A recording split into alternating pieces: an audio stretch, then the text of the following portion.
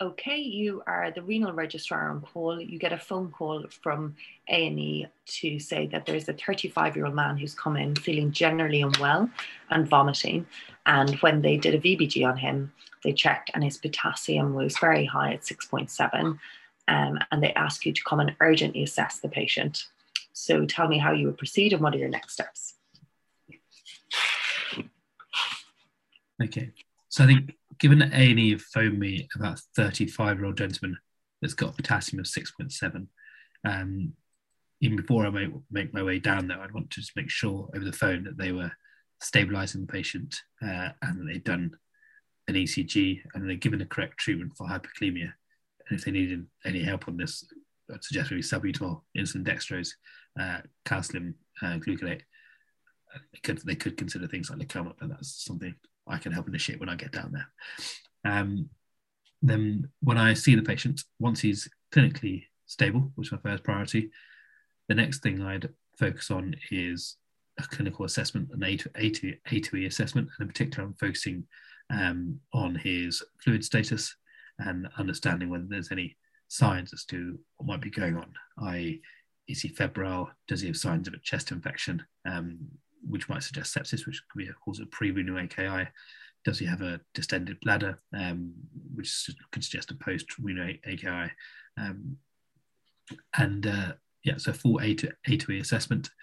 And then I move on to taking a thorough history. And in the history, I suppose I do want to make sure it's quite targeted and trying to think of my pre-renal, renal, and post-renal problems. So I'd asking for pre-renal and asking what's been going on over the past few days or weeks. Does he have any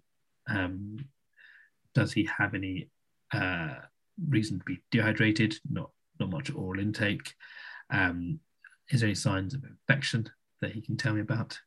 And then in terms of renal injury, is there any change to his urine at all, either to the colour or consistency? And then for post-renal, just understanding a bit more about his urine output.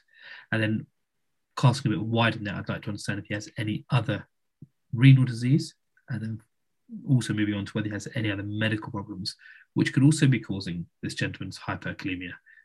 So thinking about endocrine disorders that cause hyperkalemia, medications that you might have newly started that can cause hyperkalemia, or any medications that can be toxins that can indirectly cause hyperkalemia, such as NSAIDs or trimethoprim.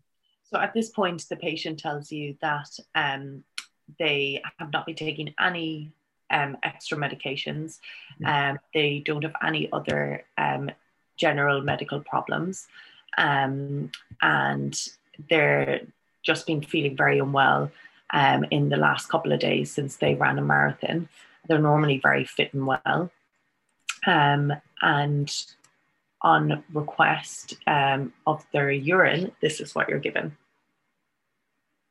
Okay, so this gentleman has urine positive for leukocytes, which could suggest an infection, but he also has urine that's positive for blood and protein, which could suggest parenchymal disease. So one of the nephritides.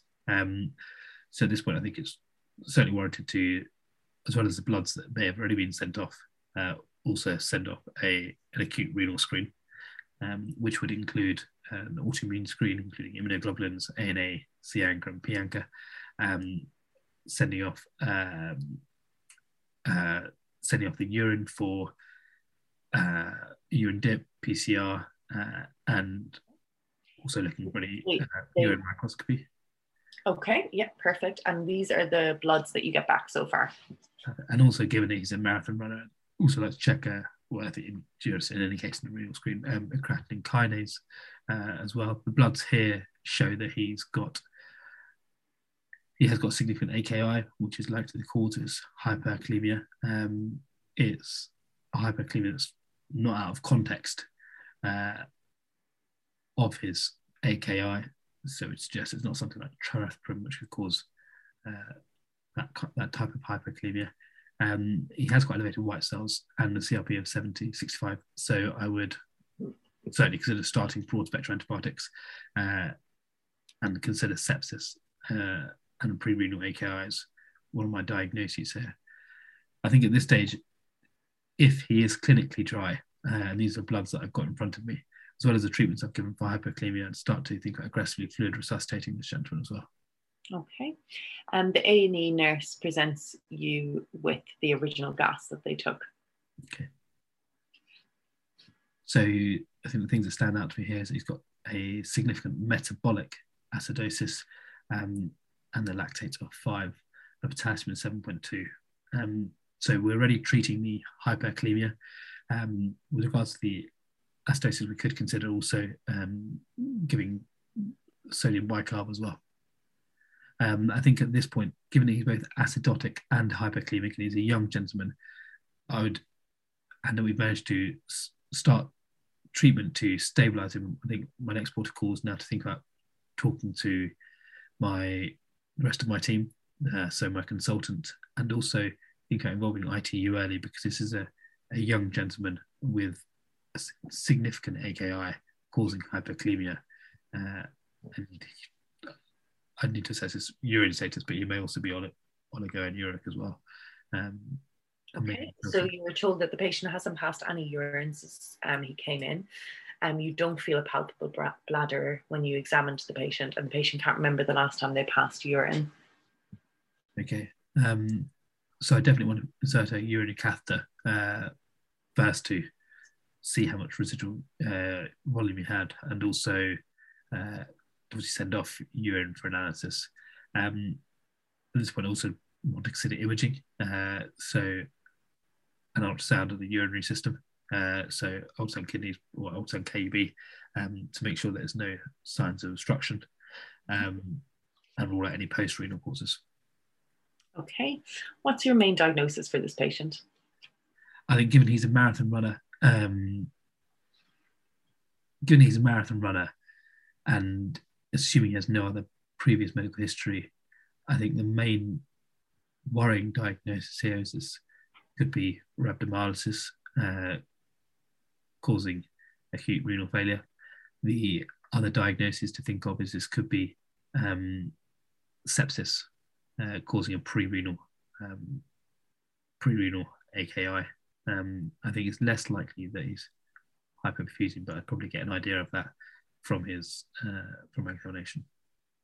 Okay, this patient goes to this patient is reviewed by the intensive care team, and he's still not passing urine despite 2 liters of fluid resuscitation. What do you think the next step is? I think if he's been if he's had aggressive fluid resuscitation, 2 liters, and he's still not passing urine, not really improving, I think the conversation has to start thinking about filtration for this gentleman up on ITU rather than the renal unit, because the gentleman's significantly unwell.